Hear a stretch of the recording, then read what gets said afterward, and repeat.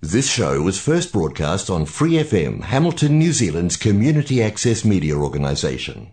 For more information on our lineup of shows and the role we play in the media, visit freefm.org.nz.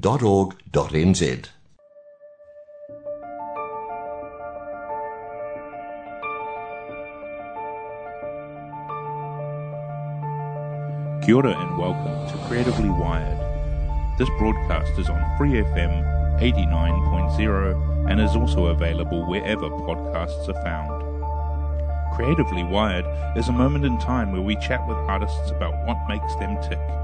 We will explore the way they work, what they are thinking about, and the many varied nuances of the creative process. Make yourself comfortable and let's have a chat with some awesome people who are creatively wired.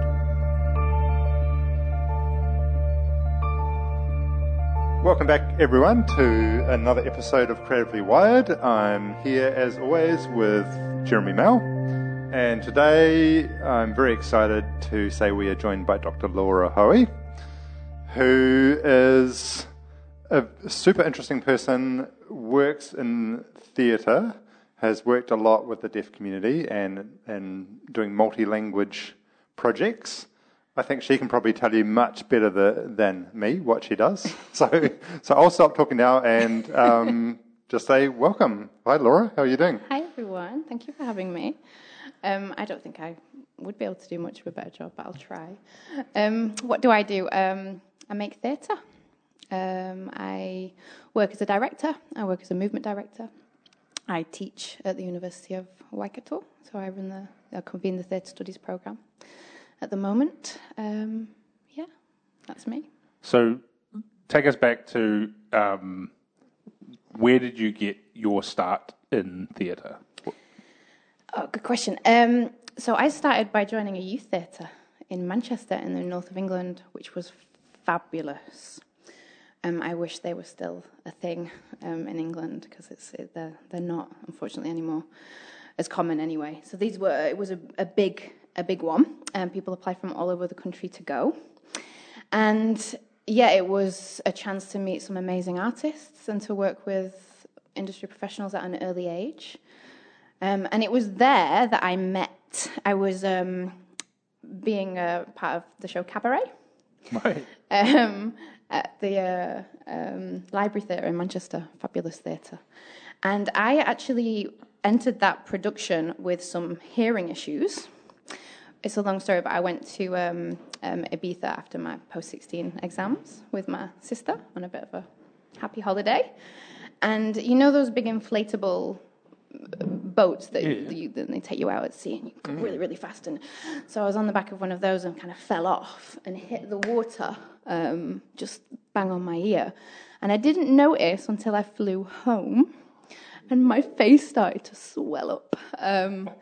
And so straight to the hospital, straight to ENT, long story, but I damaged the little conducting bones in my ear. Like the stapes? I won't pretend to know what they are, but congratulations for you knowing. That's impressive. And I had to wear like antibiotic coils, and then the infection kind of spread, and my eardrum nearly got pierced. And So anyway, by the time I was in the show, I was at a stage where I couldn't hear anything in one ear, and I was really limited in the other.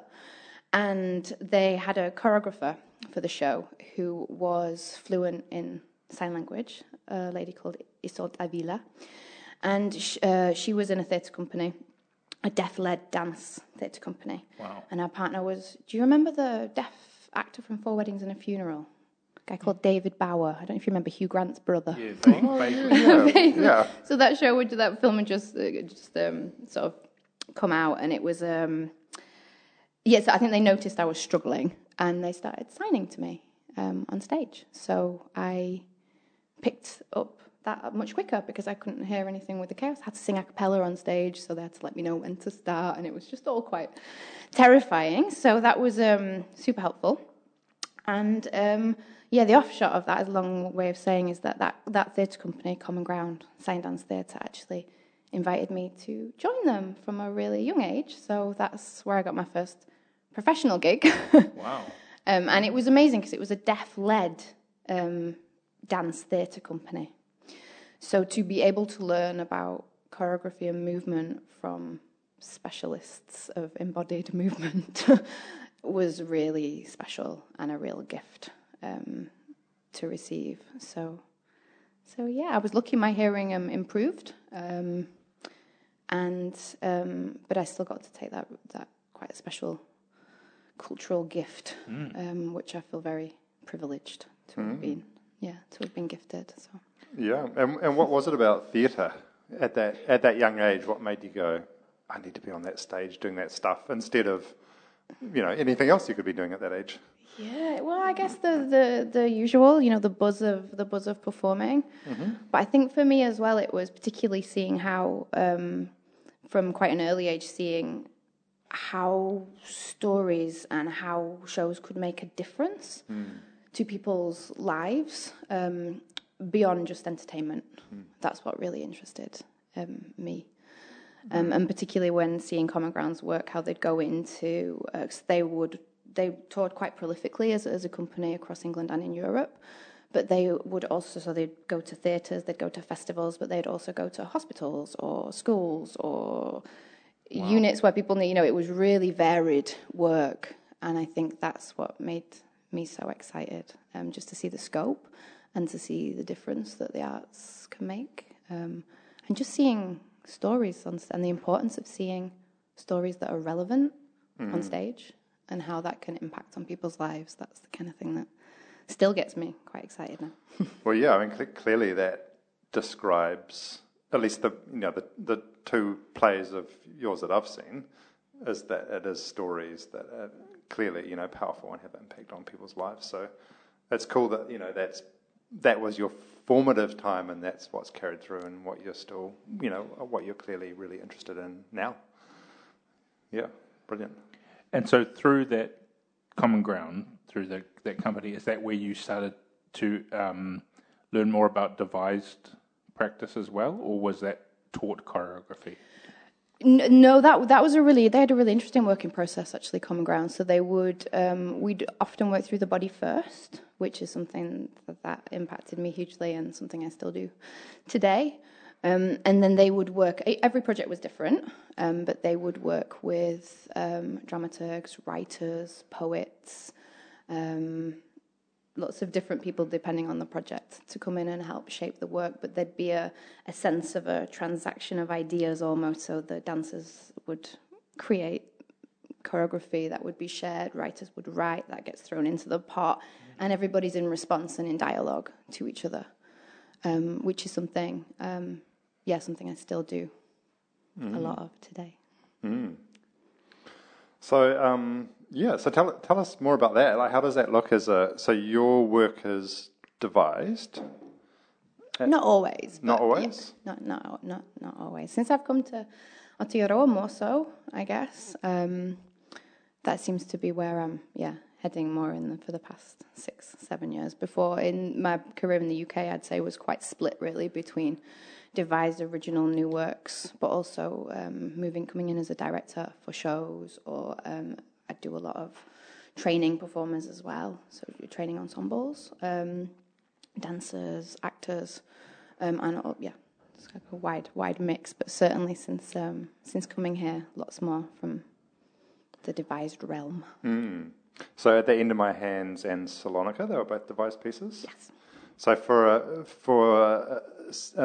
a theatre ignorant person like myself, talk us through how does that work? What does that look like? It's a devised piece of theatre. Yeah.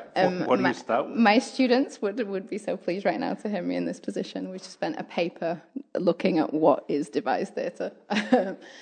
Devised theatre is absolutely anything you want it to be. I don't start from a traditional play script, but some devised works do. I don't. I like to make something unique and original, and wholly so. And I like the stories to emerge from the people that I'm working with as well. So for At the End of My Hands, that was a project that was born out of community engagement.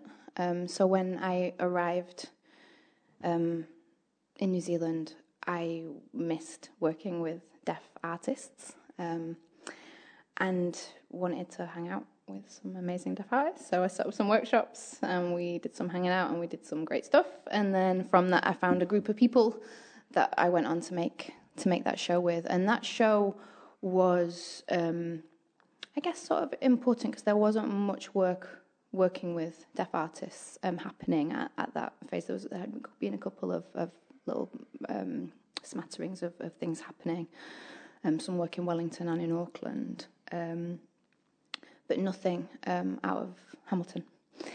And when I consulted with the deaf community to see what stories they wanted to tell, and they were particularly keen to share stories of deaf history and things that the majority of the hearing audiences probably don't know, to kind of share that.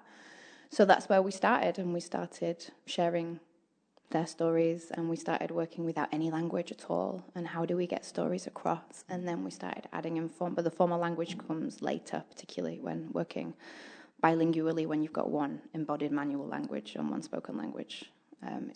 That is best to add later, and then we always work with the manual language as the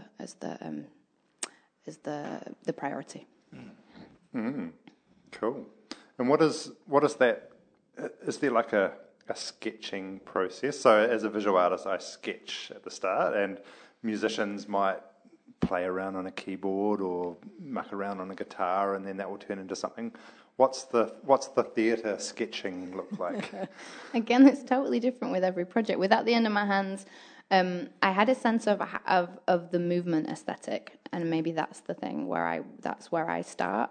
So I know how I want it to look from a movement perspective. And I wanted it to be really physically bold, and I wanted to kind of explore the theatricality of this amazing language that we're working with. So that's where we started with that piece. But really, it's driven by the group, and this is something I love about the devising process because it's completely unique. Each process is completely different. And I think the commonality is that we go in prepared to play every day, and then we respond to what's been played and shared with, and then we know our next step. And I think it's as simple for me as knowing what comes next, or trusting my gut with what I think will happen next. So we play, we throw lots of materials up. I come up with some, I guess I'll call it scaffold or structures of exercises in order to generate ideas. And then it becomes a dialogue between the group. And so when you're starting to work with performers, individuals, the deaf community, any community in that context, in the beginning, do you find you have to do a lot more prompting, a lot more supporting, or we call it with the students who some of whom are quite new to it, some of them aren't, some of them are really experienced, but we usually work through provocations, which is a nice way just to kind of provoke, stimulate ideas. And if you're lucky, if you get a really rich one, it can spin off into all kinds of directions. And then my job is to kind of rein things in and see what there is there, and actually put that material on stage in relation to each other. So maybe take that random little bit that group's done and that random little bit that group's done, and just see what happens when that's in dialogue with each other, when it's in relationship with each other. And I think that's the director's task when you're working with devised work in particular. Because at its core, I mean, obviously not always, but I imagine a lot of it is biographical or connected, because it's based on the people who are in the room, and it's connected to their sense of who they are and their sense of cultural identity. There's an inherent vulnerability with that as well. In those early stages, is that one of the kind of more tricky things to break down is the wrong word, but to foster, navigate. Yeah, and I know what you mean. Sometimes, but I often find that people are really excited to share their stories, particularly if they see that can make an impact for their communities.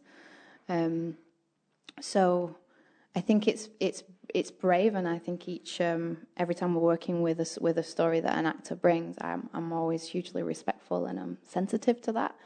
But it's I treat it as a gift almost that kind of needs nurturing. But I often find people are excited and inspired to share and to think about how this can land in the hearts of the audience. Because, I say this to groups whenever we start, we can't control how this work lands in the hearts and the eyes and the ears of our audience. But that's part of the magic of the transaction, and that's something that we explore together, which is really exciting. So yeah. And I imagine that that respect you have, and that, as you say, treating it like a treasure, that creates a culture of mutual respect anyway, right? As the someone directing, then you create that environment where people would feel safe to share that, and also if you're modelling that kind of behaviour as a response to it, then that would create an environment where other people are doing the same. Absolutely. And I think that's something that we set up with each new project, actually, is creating that safe space to share. And people are in control as well. That's the other thing in the devising process. You can explore something and go, you know what, I'm not going to take that on. That's been really interesting for me, but I'm just going to park that there. We're going to move here instead. So we can be very adaptive throughout the process. That's one of the joys of devising, right? When you're working on individual moments, it's very small and nuanced, and it's about that glimpse at that specific second. And as you're working through these kind of moments, you're doing that one bit over and over again and delving into different kind of ways of approaching it. And so you've got this little kind of this ball of time and this ball of time and this ball of time. That doesn't make a play a whole bunch of balls of time. The macro scale, the kind of the arc is which balls go in which order and how they kind of flow together. How do you, as a director, because you're kind of responsible for the big picture as well as the small intricate details. That makes sense. So you've got to be able to kind of zoom in and out quite rapidly. Is there a kind of way that you conceptualize that? Are you flicking regularly, or do you go deep and then reset and go wide? Is it different each time? It's different each time, but I have some commonalities in the way I work. So I'm not someone who will script or work with writing very much. I cut things out on the floor, and they could be ideas. It could be an idea for a scene. It could be a concept. It could just be a physical sequence, a physical score. That all goes down on the floor, and then it's just a big jigsaw where we kind of move things into place and try and get the shape. And then sometimes for Salonika, a piece that we did a couple of years ago, that show kept developing throughout. So we took that show on European tour and then back here for Aotearoa, and that was developing consistently throughout. But even at the very beginning of the process, we knew what we wanted that piece to be. So we knew we wanted, and we knew what at the end of the piece, basically. So we had the last 10 minutes was the bit that we started with, if that makes sense, right. And then the rest of it came. For At the End of My Hands, that was a very organic process that was absolutely in response to the stories that the artist brought to the table. So dramaturgically, which is what you're talking about, when the structure of how that exists on stage, is the journey that you want to take your audience through. So they were lots of little vignettes of stories so we played with which structure would work. But essentially, we took it from a chronology, from starting from being small to right. Old. So we found just a very loose framework where we could explore that. And we also look at the emotional and the energetic gear changes, for want of a better thing, for want of a better word. So we take the audience on an experiential journey with us. For the piece we're working on right now with Equal Voices, our new piece that's coming up, it's going to be performed next January. It's called Where Our Shadows Meet. And that's been a really interesting process as well, because where we started with that piece, we've actually really deviated from. So in the process of workshopping ideas, one clear idea has emerged that everybody wanted to follow. And now we're kind of scaffolding the order of that story. So I guess we're breathing life into it as it goes, but we have the overall arc in place. And I'm working on another piece at the moment. I'm working on with a writer, the very wonderful Sian Gardner. We're working together on her next piece. And that, again, was very broad, where we started, and we've gone much more focused in how that's going to be composed and constructed. So that's, started off really, really wide, and now we're following a very specific story that's kind of emerging through telling each other stories and trying to bat them around the room. And then we're suddenly, that's a great idea, let's go with that. And then we follow off down that path, and sometimes it doesn't work, sometimes it does work. So it's hard to describe, and it's very fluid. But I guess my main thing when it comes to dramaturgical structure, flow, rhythm, dynamics is I'll make something, and then we always road test it on an audience. And I think that's where I see, because when I see it with others for the first time, particularly when I'm working on bilingual work and I sign and can hear the spoken English as well, so it's quite hard for me to separate from what the audience might be getting as well. So it's super helpful to have that audience alongside. And you can tell, you can tell what lands, what doesn't. You can tell what works, what doesn't. Sometimes something that we think is going to be amazing, just no. It's nope. And I think that process is the most exciting for me when I first, even if it's not finished, it can be quite rough and ready, but when we first share with the audience, that's when I see what needs to be done next. Right. And so that really, it's that kind of a moment that allows you to move from the kind of the intricate parts to the big scale. Yeah, and I'll often go to the big scale early anyway. So I'll from the playing and the ideas will often emerge a path. Mm-hmm. We might not end up with that path, but we'll certainly go down and explore, and that's where we'll start our explorations. Right. But this is the joy. I mean, we're doing a devised piece of work with the students at the University of Waikato at the moment, and it's one of the huge privileges of being able to make devised work is that we can respond to what is going on in the world right now. And as artists, we can imagine new futures, and we can play with everything that's happening and propose solutions, propose ideas, problems, share issues. So I think that's that's something that's so vibrant about the process, is that it can go off in any direction at any time. And I think that's some of my students find that difficult because it's almost too open and too wide at first, which is why I try when I'm working with people that aren't as experienced to at least give structure and scaffold for them to explore within. But then can soon come away, and then now they're I mean, this current group are just running at it. They're performing in a couple of weeks, and it's they're doing great. That's exciting. I do love hearing other creative people talk about creativity in that way, that it is, that it can explore the stuff often quite rapidly that's going on in the world. And I think what I find particularly exciting about it is I think there's so many dimensions to it, and I think often in other areas of thinking or exploring, people get stuck.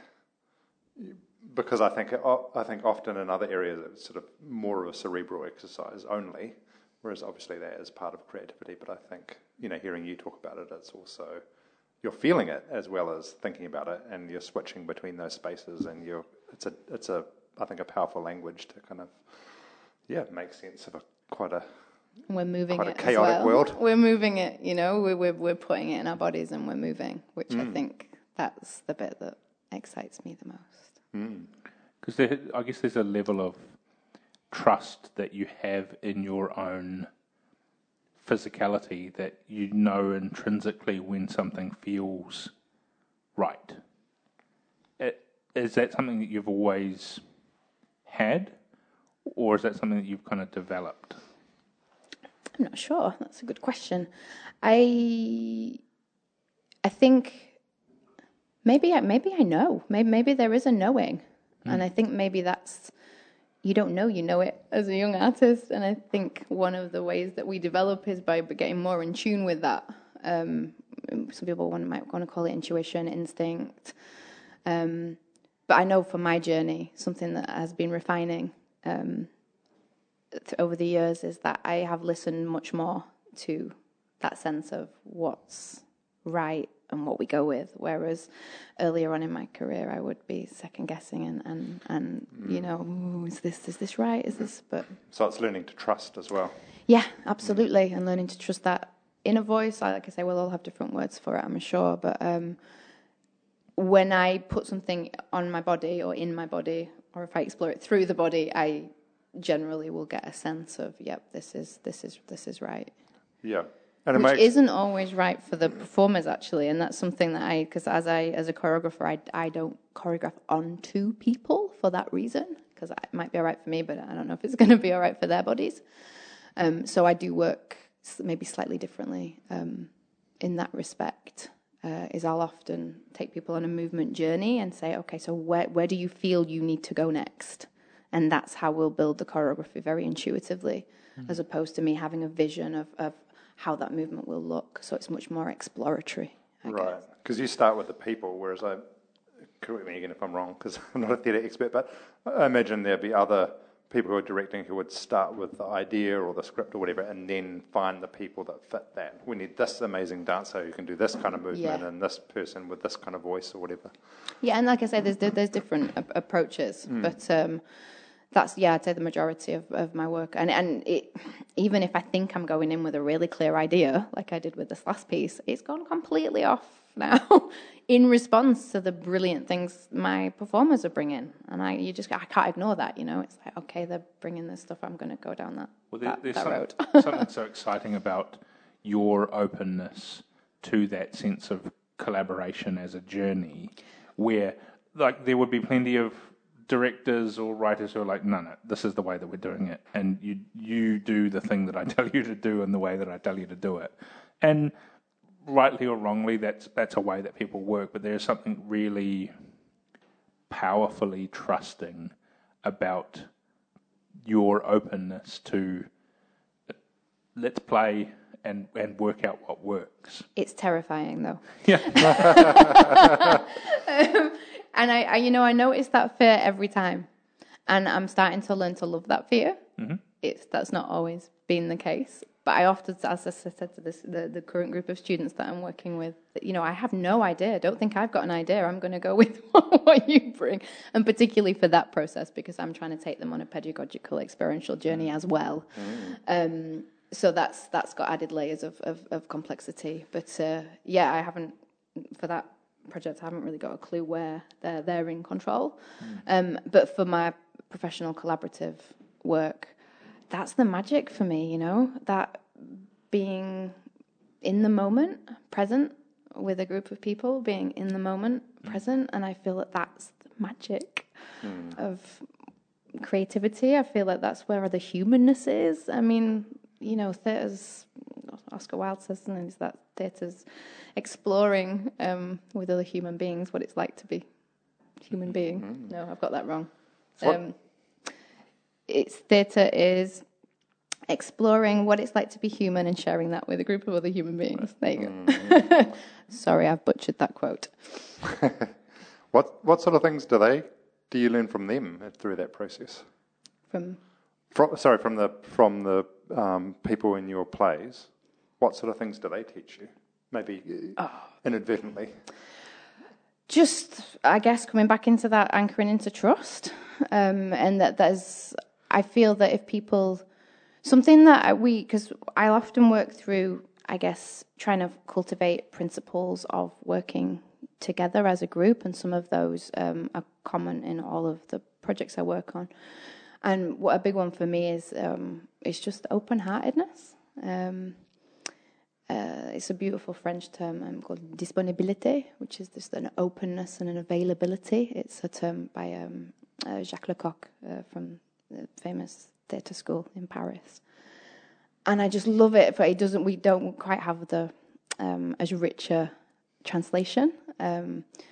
But that's something that we try and foster and engender, and I try and foster that in each of the performances I work in, because that's in that open-hearted space is like you say is where the magic happens. So when people bring whatever they have to say and share with the world, that's exciting. That's what they have to share with the world. And I get to be a part of communicating that or helping that exist and come to life on stage. That's a privilege. Is it a pressure as well? Yes, at times. Yeah, obviously. And this is, the when we're in creating for joy is wonderful, but also when there's a deadline and there's budgets that need to be spent and you need to have a product at the end of it and pay people, and it can become pressured. But I try and just always anchor into the magic each time, That's why I'm doing it. So I like to come back to basics. So we'll often, even at the start of every day in rehearsal, we'll take a moment to kind of remember what we're doing.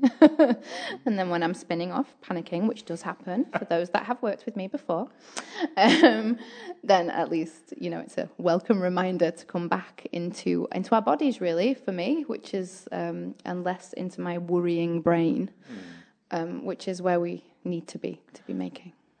There's something I think really beautiful about the way that you work, in that, and I don't want to put words in your mouth, but it seems to me like every part of the process is a step on an ongoing journey, in that works are never finished. They're always developing and changing and being devised and redevised, and the process of showing that at a workshop showing or to audiences or to whomever is not a finish. No, it's a snapshot of a moment in time. Yeah, and I think that there's something really intriguing about that creatively, because in so many other art forms, there can be a tendency to polish a thing until it's the finished product. And this is the finished thing, and this is what I share with people. And I mean, you see it in pop music all the time, people making records. It's like they spend so long on this one thing that like they're the only people who have listened to it for 2 years, and then they end up hating the music. There's something so fresh and vital about this constant showing and iteration and development and shifting. Yeah, I think it keeps the liveness as well, because I know that something that I see often as a theatre director, when you see things go stale, do you know what I mean by that? When they've performed 1 million times and they know what they're doing, and they know they take 3 steps now, and they know they pick up their glass and they take a sip of water, and this is when I think this, and and that's great. But we work a lot with this idea of, we build a physical score. It could be a written, if there's speech or text or a script. We use these words quite loosely depending on what we're making.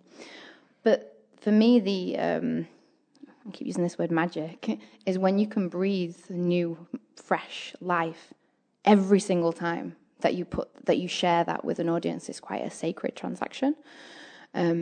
And I think for me, the magic of live theatre is when the audience discovers it at the same time as the performers do. So I feel I often, and my casts may rue me for this, but I've changed things maybe the night before a show on the technical rehearsal. If they think they're dropping into, then it has been known. But sometimes I'll see something new. I think, you know what, this is going to be so much better if we try this. Why don't we try that? And if they're there with, this is why we look at these principles underpinning the working process, I guess. So there's, this idea of open-heartedness, trust. So there is that trust there when I throw in a curveball and say, can we just, that thing that you've been doing, we're just going to do this. But often it'll be exciting to go with that, and particularly when they trust each other to be able to respond and react in the moment to each other in front of a live audience. You never know what's going to happen. It's going to be different every night. And that flame, the magic, that's the bit that I just get so excited about. But that's that level of trust, and that being willing to be open to listen and to respond and to to be in to be the present, moment, to be fully present. Absolutely. But so many of us aren't in our daily lives. That's the thing. It's a huge thing. And even, I've done performances where I've been mostly in my worrying head on, need to do this, need to do this. And thinking about what you're going to cook for dinner. There has been those as well. Or even what's coming next, or but to be able to, I think that's for me that's the art. And that, your performers must feel that as well, right? I imagine it, as you say, it could, maybe it can throw them a little bit, but they must feel it as well if you make that shift. And it's exciting. We're trying this thing. You never quite know if it's going to work, and then if it does, that must be a real thrill on stage. Yeah. I think you can feel that when that happens. Absolutely. I mean, and the way I set things up does support this process. I don't choreograph things so specifically that it can't be moved. Right. I very much set things up within structures where I expect them to be improvising within structures on the night, if that makes sense, to support them to find that liveness. So cool. That's really beautiful to hear it described in that way. Yeah. So thinking about the New Zealand-based deaf work, is there a kind of central line of exploration through all the works, or are they more separate than that? There absolutely is. I'm fascinated by looking at the dramaturgical possibilities of putting not only two languages on stage together, but trying to subvert how things are done normally. So often, and you'll see a show done and there's a sign language interpreter in the corner, which is amazing. This is vital for access and is wonderful, wonderful, wonderful work. I am also interested in what comes next. So how can we start to see deaf performers on stage? What happens if we put New Zealand Sign Language on stage without direct translation into English? Does that teach the hearing audience something special? Do they have to work a little bit harder to communicate? Does that teach them something about hearing privilege? So all of these questions are being explored through this work. And they're general throughout. And the other thing that we've been working on, particularly in this last show, is we're moving into a very much a deaf-led space. The work gets more and more complicated. I am from England. This is not necessarily my space to be leading in. It's definitely not my space to be leading in. I'm very lucky. I've got an amazing team around me. I have an amazing deaf producer, and she's also an NZSL consultant for us. So all the linguistic choices go through her. I'm working with a wonderful deaf performer called Tora Hubner, who is just fantastic. She is a relatively newcomer to the stage, hasn't performed much before. So we're working as a big team.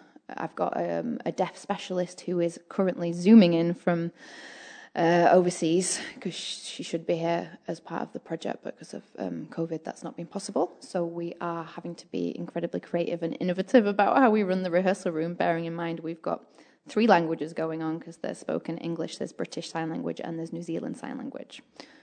NZSL and BSL are similar. However, NZSL is beautifully unique, and we need to respect the uniqueness of this language, which is why we almost have a gatekeeper who is our producer or NZSL consultant, who then is the language advisor to make sure everything is grounded in the hands of a first language user. That's so important. So those are the kind of ethics and overriding principles that we have guiding that work.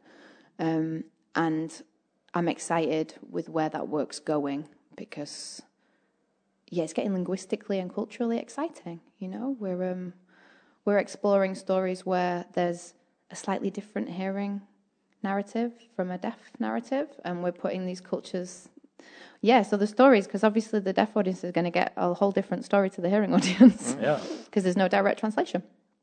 So you get this beautiful experience where the audience gets to experience being in the audience with the deaf community, or being in the audience with the hearing community, and people are getting different things at different points. And that's actually really, there's a special sort of exchange almost that happens within the audience as well as between the actors and the audience. So that I find very, very exciting. Is that conceptually difficult for the performers to be telling two separate stories at once? Because they're not telling it really. It's they're telling their story, but Right. it so happens that one of them is deaf and using NZSL, and the deaf audience will pick up exactly what they're saying. The hearing audience will be going, "What?" And I'm missing chunks of that, but that person's then speaking, so I'm going to follow what. Inferring context. Yeah, and why this is exciting as well is that we're respecting the kind of cultural identity and awareness of the two different communities, because they've got very, very different experiences, lived experience, you know. The hearing community don't know what it's like to be oppressed through language. Or to have to work really hard to maybe understand something, you know. They're used to having things that they understand. They don't have to work as hard for access. So to play with some of these ideas and to flip some of these norms on their heads is deeply satisfying, also deeply provoking, and it makes a political statement of equality, which is exciting. I think it's important for any dominant group to have an experience of exclusion. You know, I think that's... They don't always like it. I'm in a dominant group and probably just about in so many different categories, you know. And it doesn't happen very often, you know. So that when you do see it, I mean, for me, I'm excited by it. But I imagine for a lot of people it is really confronting. It's because it's unusual. It's like... Some people struggle. Some people are really open, because we did quite a bit of research around the first two shows, because I'm, you know, quite fascinated by this. And sometimes it just makes you look deeper, which can be beautifully liberating, because, you know, there's also this idea of, do you want to spoon-feed the audience exactly what you mean by every point, or do you want to leave something for interpretation, you know? Do you want... How much can we create in a shared imagination? Who's to say your imagination is going to, you know, have completely different perception to mine? There's only so much we can do, right? But some hearing audiences have expressed, not many actually, with frustration, but some, you know, I've had. I remember one lady was very perturbed. Well, why aren't you explaining everything? Absolutely, why aren't you translating absolutely everything that someone tried to explain about some of these ideas? You know, maybe, and this is what it's like for our deaf performer. This is what it's like for our deaf performer all the time. You know, she has to work so much harder to understand and what's going on now, because there's no access available for her. You're not making this accessible in her language. She's still, you know, working hard. But so yeah, some people do find it frustrating, but often I think it's hugely, what's the word? When you experience it alongside, when you're sat there in an audience experiencing it, you know, you're looking at the deaf audience laughing at something you might have missed, then it just, I think it can just help you connect and see, well, what's going on? How can I look differently at this? What's happening? Where's my, you know, it just, yeah, sometimes it makes them work a little bit harder, but I think that's no bad thing. I think even on a simple level of just appreciating that other people will have different experiences based on their lived experience. Yeah. Exactly. So just looking to your side and going, oh, okay, I wonder what they're experiencing. I think even just that is a powerful kind of realization. And respect for the diversity as well, because I think that's something that's really important, is we're trying to respect the fact that we all have hugely different lived experiences, and that's what's magic when you get a group of people together in a space. You know, that's what I've been kind of missing through in these recent few months. That's, you know, for me, a very special thing. So, yeah. Speaking of the recent few months, and I know that I didn't want to kind of delve too much into the process of teaching, but I'm particularly fascinated by the fact that you could teach a physical theatre paper via Zoom. So I just want to know a little bit about, like, what is that? How does that work? What does that look like? How do you make that function in an online environment? We went back to the fundamentals of being in our bodies and how we tell stories through our bodies, why we tell stories through our bodies, why we tell stories at all, what's performance. We went right back to basics. Wow. And we had discussions about that. And we had discussions about the magic of telling stories and all the things we can learn from them. We looked at how much we are in our bodies versus being in our cerebral minds. And we went through various explorations to test out ways of being more somatically sensitive, shall we say. So more looking at our body's felt sense. We tried some stuff out. We got a bit experimental. My group were brilliant, and they were very warm and encouraging because I didn't have a clue what I was doing. Never worked through Zoom before in these kind of, particularly with such embodied exploratory work. And they were so open and they were so supportive that we went for it. We tried everything. That's awesome. Some stuff worked, some stuff didn't work quite as well, but we learned loads of stuff that surprised us. To do with composing work, to do with editing work, to do with how you play with the you're talking to the camera, you're talking through the camera. How can we still find that level of connection with people if we're in a little box, So we opened up a lot of the big questions, and my students amazed me because they're brilliant. And that you worked it out together, I think, is really... I think we had to. I think there's no point pretending. I went online and said, guys, thank you. I have no idea what I'm going to do now. And they were so brilliant. And we had fun together. I look forward to the classes. We composed. We played with physical scores. We looked at movement vocabulary. We did somatic exploratory work. They all made pieces to perform online. They were brilliant. They were all, live. So we figured out how to make Zoom work for us. That's so great. Yeah. There's something about that just seems so vital for everyone to have an awareness of. I mean, even as we kind of move in and out of lockdown levels, Zoom is a reality of people's lives. And that, I think it comes back to what you're talking about being present and finding that presence within yourself to be in a moment and to be open. But something that did come to me as you were talking then about being open to the wonders of Zoom was that something I've tried to scaffold into all of the teaching that I've had to do in the past 6 months. So they've become less about teaching skills-based and more about saying, okay, how can we use creativity to overcome these perceived boundaries, which of course underpins all my work with the deaf community as well and with Equal Voices. It's looking at how these perceived, and I'm doing air if you can't see me, what do we call this? Air quotes. That's the one. These perceived boundaries, how we can use creativity to overcome them and how we can be flexible and dexterous and like you say, it comes back to being open, responsive to all of the things that are available to us instead of going, no, that's not going to work, that's a closed door, that's a closed door, that's a closed door. Actually, well, no, this isn't ideal. And for my first class, I did think it was just about making shapes on Zoom. But no, we went much, much, much deeper, which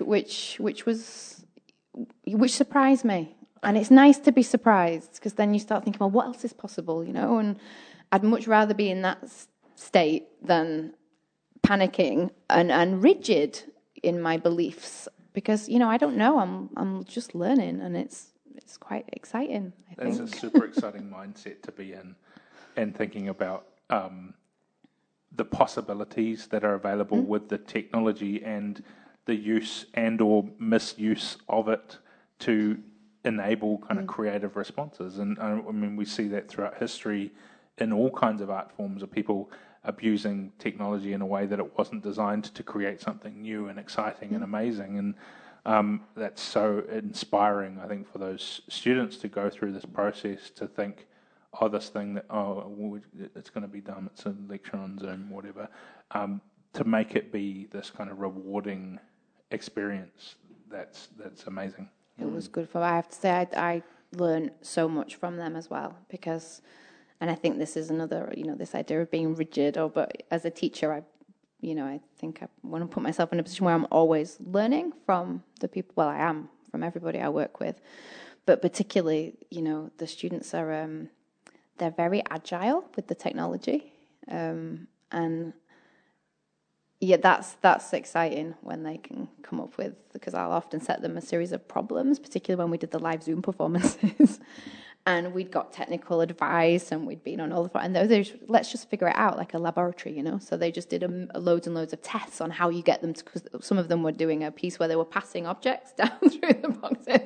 But, of course, you know, with Zoom, it changes the box order each time you go up, and it depends on who comes into the room at what. And then if you've got the audience on top of that, they worked it all out, you know? I was so chuffed. I was like, cool. Yes, we can do this.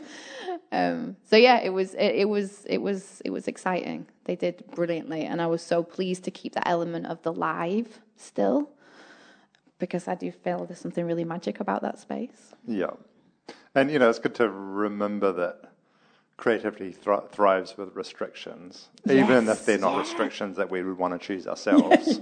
Like we can't be in the same space for for physical theatre or whatever. Exactly. That's what I said to the students on this on this devising process that we're going through currently. I mean, we're making a piece at the moment with the students that's going to, if we stay at this level, is going to be in the theatre. But actually, we have to have an online backup. I've never made a show that needs an online backup before. There's a whole new world, you know.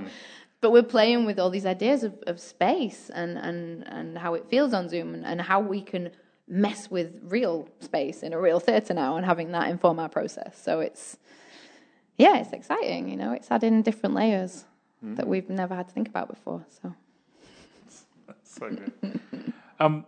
So in your own creative process, when you're working with groups, what do you do if you're stuck?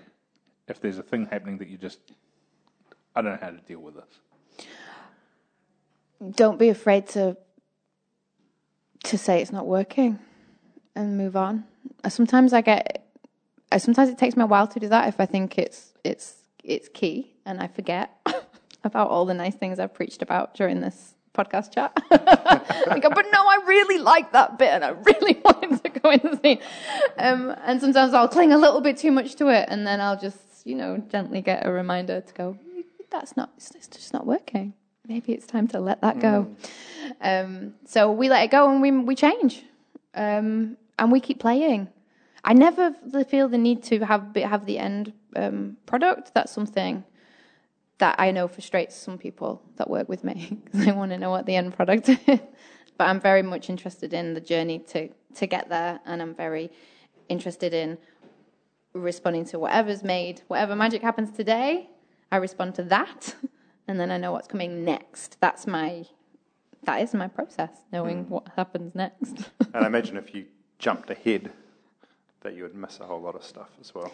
Yes, absolutely. And you know, and sometimes you keep going, and then there's a dead end, like that stuck thing you described, which happens a lot actually. So maybe I'm getting better at going, okay, even though I love that idea. But now I'm better at going, okay, I'm going to save that then for my next project. And then, because I often realize there's 4 shows in one show, you know, and there's just too much. And the idea, the joy, the beauty is sort of, I call it sieving, you know, for the gold. Yeah. So you just sieve through, and then whatever's left, okay, that's the magic fairy dust, we're going to go with that. But there's all this stuff, you know, you can put that in your packet in your pocket for later. Yeah, I was thinking about that at the start of this discussion when we were, you know, talking about these moments that then build up a whole show, and that, some of those moments might not fit in the whole show. And, you know, I get that too as a creative person. It's like it's something I really want to work and something I'm making, but no. That's the only bit I'd visualise. That's not going to make it. It's hard to let go sometimes. Yeah, it is. But I think it's one of the important ones, isn't it? And for me as well, it's the letting go is hugely important for all kinds of reasons, but particularly, you know, we talked about being open to that spirit of collaboration, and, you know, sometimes you need to let go in order to be able to receive. So, yeah. You say no to one thing to say yes to another. Absolutely. Yeah. I'm really interested to know if there has been a really kind of impactful arts memory for you as an audience member. I saw a one-man show of Odysseus by a good friend of mine from the same youth theatre as I was telling you about, from Manchester Youth Theatre, a wonderful performer called George Mann, who works with a company called Theatre Ad Infinitum. They're based in England and I think also Canada, but they tour internationally. his show, where he performs the full Odyssey as a one person on stage, just one human being, was so stunning. Wow. I just, when you sat there with hungry eyes thinking, how is this going to work? And I'm just, It was absolutely stunning. The clarity in the communication, everything was just amazing. And I loved the simplicity of, it was just one person telling the biggest story. Yeah. Just with his body. And I love the simplicity. There was nothing real fancy. Just something beautifully simple about that performance that really stayed with me. And for those of people that see my work, often it is quite simple. We're flooded, aren't we, with the new CGI movies where everything's so wow, high tech. Well, I'm just there in a black box with people, just bodies. I rarely have props. There's something I love about creating the shared imagination, because that could be anything, right? And we all perceive that differently. And I think that magic of just there being so little, and it's so accessible as well, right? Because this is another thing I'm trying to teach the students. You don't need big budgets, to do all this stuff. You can just be you doing your thing.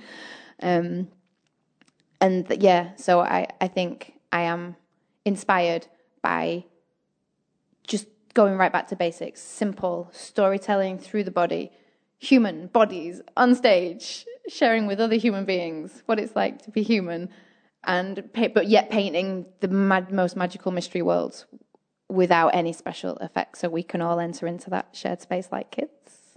I love that. And we've talked a lot, we've used the word trust a lot today, but I think there's something really great as well about trusting the audience. So if you're all sitting in that formation, then sure, you're in a car. I'm good with that. Yeah. I don't need to see a car. Absolutely. And that's the final part of the transaction. It's just the same way. It's what's happening on stage. That they're so vital. The audience is so vital. Work that ignores that drives me mad, actually. I like to be included. I'm with you. It's fun. I'm such a great audience member. I'm like a child. My mind is wide open. I love magic. I'm very easily persuaded to go anywhere magical in my head. But yeah, I feel that work that invites the audience in is the best. Yeah.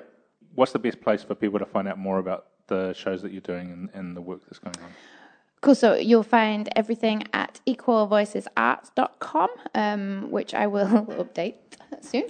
And you'll find information about our new show, Where Our Shadows Meet, which is coming in January 2021. Oh my goodness, 2021. So that's going to be the best place to stay up to date. Thank you for joining us. This show has been broadcast on Free FM 89.0 and is brought to you by Creative Waikato. Have a great day.